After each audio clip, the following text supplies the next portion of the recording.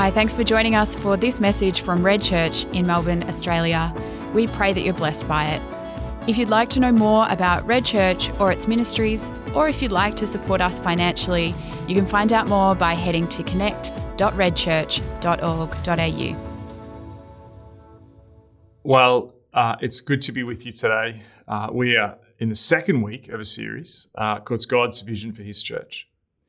We started this series by looking at the church through a particular lens, which has been used way back since the early church fathers. And that's seen as the church as representing the nature of God, the Trinity. We looked last week at how the church reflects God's nature, and particularly that we as a people, as the church, are called to be the people of God. And what I want to talk about today is how we reflect Jesus' nature, how the church is called to be the body of Jesus in the world. Now, the church is something which at many times, when you look at how the church is perceived in the popular culture, is seen through sometimes a negative light.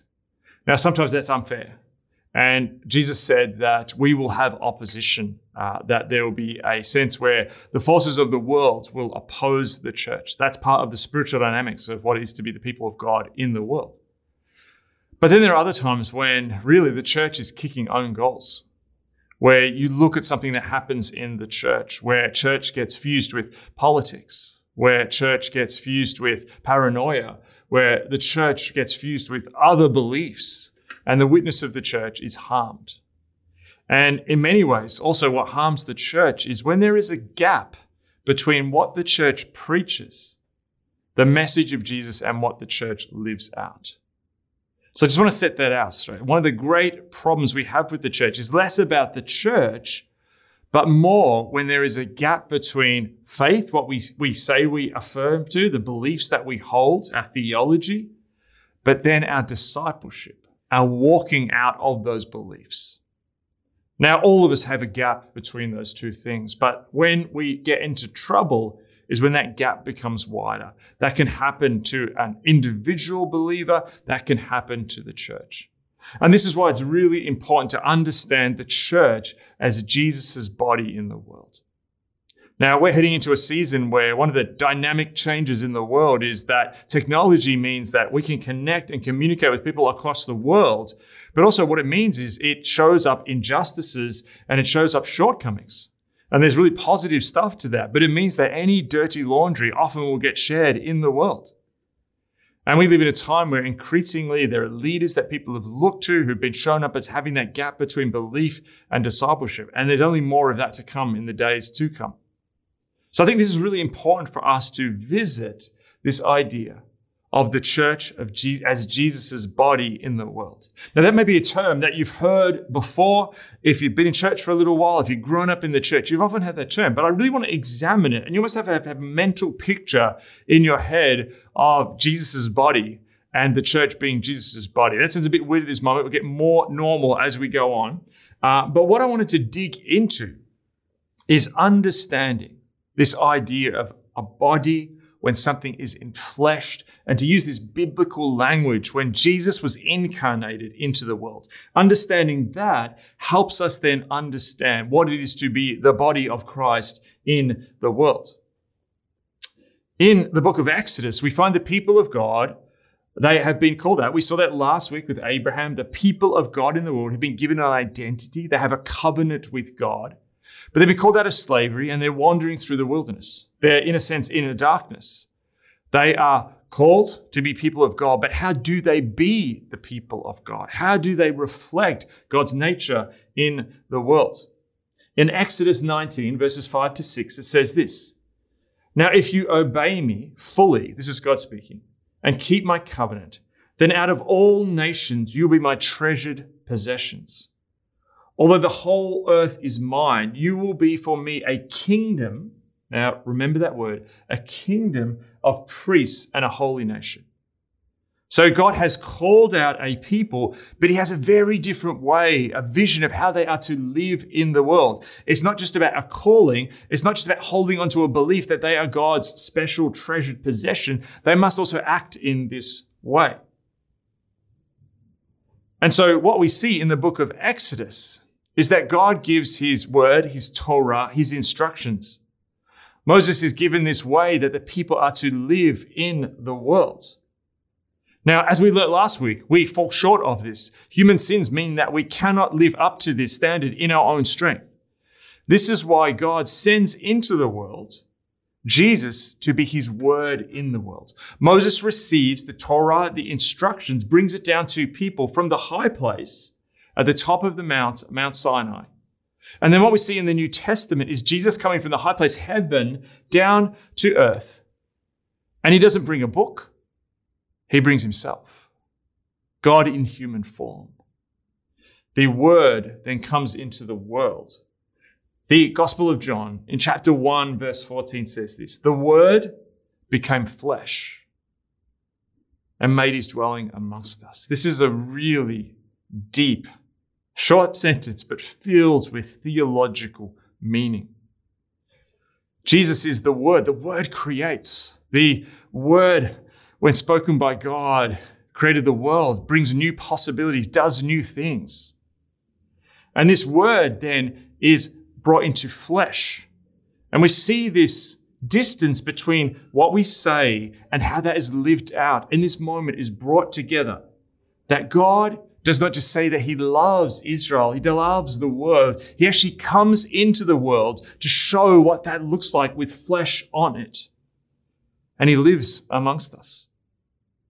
I'm going to read on. "We have seen his glory, the glory of the one and only Son, who came from the Father, full of grace and truth." Last week, we spoke about the fact that we can't live up to the standards in our own strength of what God calls the church to be. We spoke of the grace that we live under. Jesus comes into the world, and he doesn't just talk about grace. He shows us grace. He doesn't just give us the truth. He lives the truth. This is really, really key. And so Jesus in his ministry, as he is baptized, enters his public ministry, that ministry is central to him walking as the Word in the world. Have you noticed he doesn't just release a book? Jesus didn't just emerge from his hometown, turn up in Jerusalem, have a book launch party, a social media campaign, release his book into the world, and hope it gets to the top of the Jerusalem bestseller list. Jesus doesn't set up a philosophical school. Jesus doesn't write a textbook or set up a university course where people can debate his ideas the way that they debate ideas like Socrates, Plato, Aristotle. Jesus lives a ministry. He is incarnating God's way in the world. To incarnate something, the origins of that word come from flesh, to put flesh on bone, to put flesh onto an idea. Now, this is really key because as we started, the church gets into problems. Individual believers get into problems when there's a gap between our ideology and our obedience. Christian belief without obedience is simply cultural Christianity. It's a marker. It's a truth that you may affirm. But when that is not walked out, it's only half the picture. And so this is why understanding Jesus' incarnation is essential. And this is really essential for the moment that we live in. One of the great trends of our thinking in the Western world that has really taken hold in the last few decades has been this separation between our values and our truths and actual facts. When I first started in ministry, I was a youth intern in a youth ministry. I remember going to a conference and I went to the stream which looked at university ministry. And the university workers who were sharing the gospel and living Christian community on campus were sharing how there was this new kind of difficulty. Back decades before, say in the 1960s, 1950s, when people explained gospel truth, people took that and they realized that if they were going to accept that truth, that would have to translate in actually how they walked that out. But what people were encountering was this new dynamic where people separated values from facts. When someone would share the gospel with someone on a university campus, instead of wrestling with that, what that meant. Even sometimes people wrestled with it, couldn't live up to it, but there's an understanding that that would have to translate into genuine life change and genuine life action. That you would have to practice what you preach if you'd accept a truth. But what people were encountering was this new dynamic where the response often from people when they heard the gospel was like, oh, good. That's your thing. I got my thing. You do you, as the statement goes. And this is kind of this place where it's really hard then to share the gospel because fact is separated from value. Now, this has become a problem, not just for people sharing the gospel. That trend we have now seen go out into the world, spread particularly by the internet, where so many of our cultural battles at the moment are actually about the separation of values versus facts. Now, we've been sort of able to live like that and get away with that a little bit over the last sort of 30 years because we've lived in this time of a lot of peace and prosperity where we've almost been in the Seinfeld moment where politics and big ideas don't really matter and you just talk about nothing. But the world in which we're entering, with the realities of things like the environment, of political shifts happening in the world, things like the pandemic, it's really hard to just say, well, we're just going to agree to disagree, because when actually values and fact come back together and genuine action has to be made in the world, we're seeing the fallacy of the belief in the West that we can just have this relativist idea of truth, because we're seeing the fruit of a world where we can't agree on truth anymore. And this has also affected the church, where it's not just the church which has had this gap between our ideas that we believe, the things that we affirm, and our walking that out. That's been true of individual believers. Increasingly, the gap between what many professed Christians say they believe and what they're living at has grown. And this reflects this concept of luxury beliefs that some people have used, where in privileged Western societies, you can hold on to kinds of opinions because it doesn't really matter. It's really easy to think what the football coach should have done on Saturday when you're sitting in your armchair on Monday. It's really easy to speculate on what politicians should do when you have no idea of the complexity. It's really easy to look at what others should be doing in situations in the world when you don't actually have all the facts on the table and the responsibility. That's a luxury belief, where you can believe something without ever actually having to see the consequences of that belief enacted in the world. But friends, that time is passing. We're entering into a new kind of world. And so the church, therefore, at this moment is entering again back into when facts and values are brought together. So when Jesus comes into the world, he's showing us that there should be no gap between what we believe and what we walk out.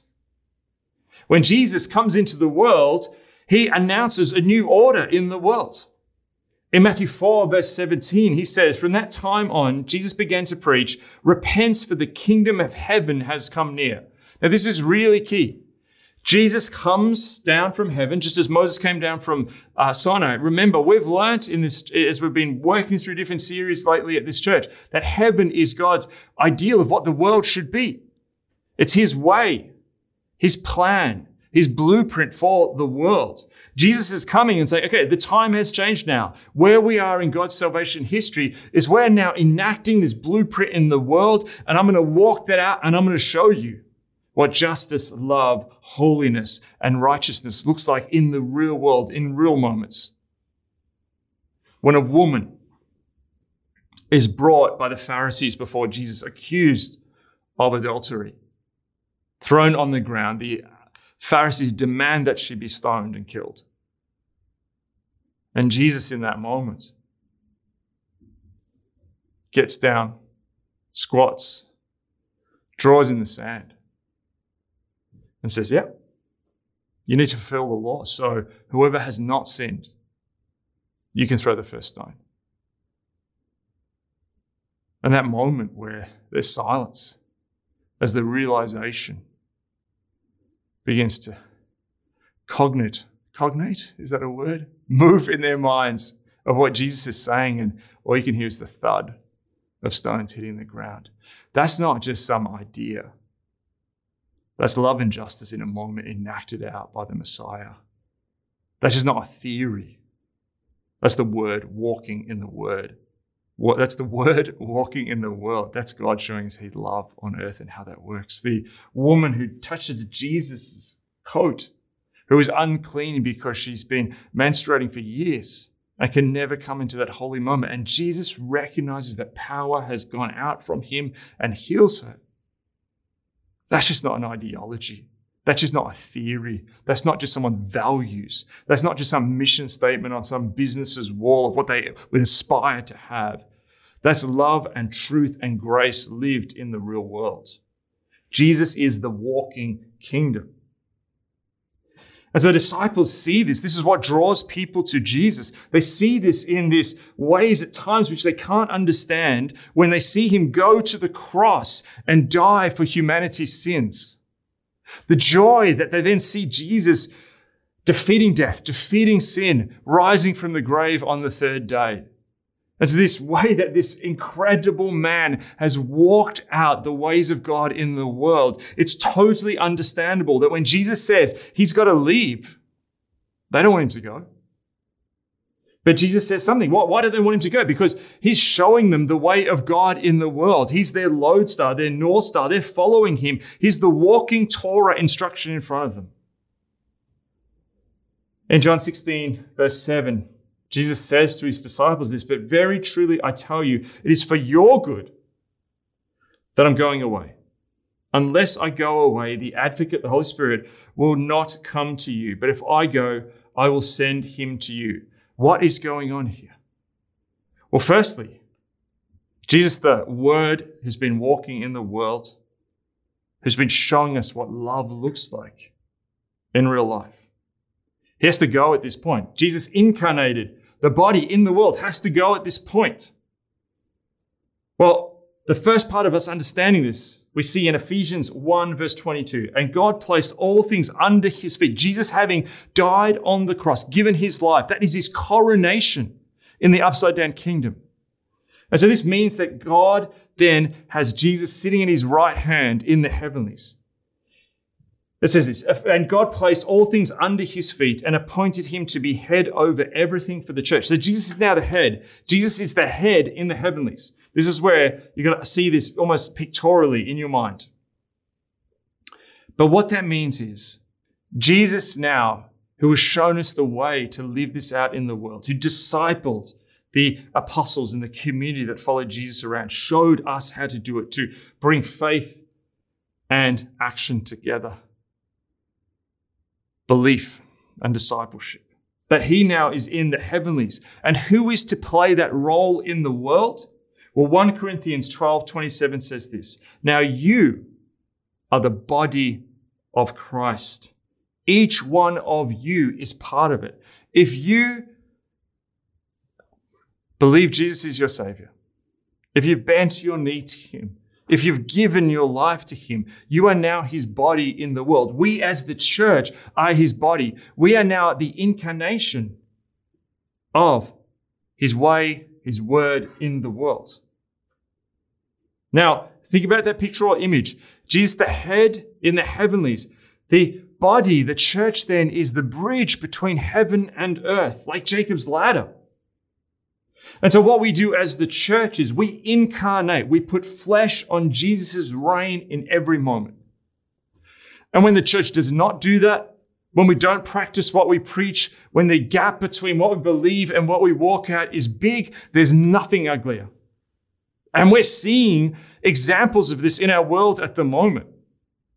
There are some elements where it feels like the church in certain places, as they've aligned with power or in fear, gone to all kinds of ideologies and false teachings. That gap is ugly. And it does not bear witness to Jesus, who gave up His power upon the cross, who was coronated at a moment when every human turned away because they were so ashamed of a naked body dying on a cross. When He refused the titles and power of the world offered to Him by Satan in the temptation. And so that gap, when the church does not practice what it preaches, is ugly. But when the church is the body of God in the world, whereas Jesus' body in the world, when the gospel is preached, when people are loved, not out of a human hippy-dippy vision of community, but actually agape, biblical loving of one another. When the church in moments like this of a pandemic is delivering food to people's doorsteps, when the broken are bound up, when the alien and the refugee is welcomed, when the people of God praise even in moments of persecution. That is when the gap between what we believe and what we live out is narrow. And when it's wide, it's ugly. There's nothing more beautiful when it's close, because we are reflecting God's glory in the world, walking out his way.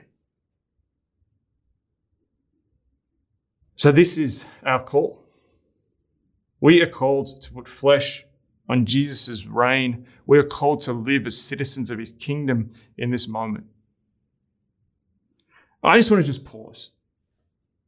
Because if you're watching in Melbourne, if Melbourne's your home, maybe you're watching us from further afield and you're looking at Melbourne, it's been a crazy week in this town.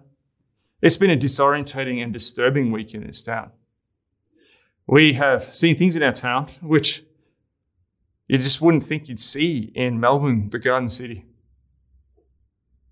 The place of cafes and concerts and sporting gardens and all these beautiful things. We are at now the longest lockdown. Didn't expect this to be on our ticket for 2020, let alone 2021. To top it all off, man, we had an earthquake. Like in a sense, you wonder at the moment, like, what's next? But one thing I really believe when I've looked at how God works in scripture and in history, and I've said this, but now there's no longer a gap between just saying it and actually believing it. Crisis precedes renewal. In 1901, when federal parliament met in Carlton here in Melbourne to declare this a nation, Australia, all the politicians came, but later in that week, the believers of Melbourne came and for 2 nights prayed God's destiny for this city. All this time later, that's still in play. Now, possibly this week has been one of the great crises in this state's history, in this city's history. And that's why I just want to repeat, crisis precedes renewal. With God, there are better days ahead. The church has been through a testing. If the gap between what you believe and what you walk out has been too wide, it's been really easy to drop off in this time. But the church is being tempered. The fires are strengthening us. And so I believe there is this incredible opportunity as we begin to emerge in the next few weeks from this period, as the tone and situation our city finds itself in begins to change. Things will return to normal, and maybe a new kind of normal, but there'll be opportunities to again go and have a fantastic coffee, to perhaps go and see a sporting event, to perhaps go to a gallery, to sit in the park with your friends, to have a barbecue. Those things will return. But I can't wait. But my heart is that also what will return and what will emerge from this time is the promise of what we talked about when this pandemic first began, that we will come back stronger. And I think one of the ways that God is calling us to come back stronger is when actually the gap between what we believe and what we walk out, that there's no difference between those two, that we actually act as Jesus' body in the world. There is stacks of missional opportunities coming. I believe there is an evangelistic moment. There was an op-ed in the paper yesterday where basically what the writer was saying, that Melbourne's foundations of what they thought was safe and secure have been rocked. That's going to be an evangelistic opening for people. There are many people asking, what on earth is all this about? There are people who are going to be, I think, turning up at churches. They're already turning up to online services asking about the message of Jesus. There are going to be opportunities to be the hands and feet of Jesus as perhaps we deal with the economic outcomes of this, or perhaps with future challenges that come in the coming days. To do that, we need to be the body. We need to follow our master. We need to create a culture and a community of disciples who are not just attenders, but apprentices. As our friend Terry Walling says, the world's had enough of Christian attenders who just turn up to church, backsides on seats. We now need the church to be the church, the body of Christ in the world. And in our city, I believe that better days are coming. You can smell it in the air. Spring's here. But the prayer is for a spiritual spring to also break out as the church steps into her destiny to be Jesus' body, hands and feet, to make disciples of all nations, to live out the destiny of God for this city. That's the prayer. Let's be there.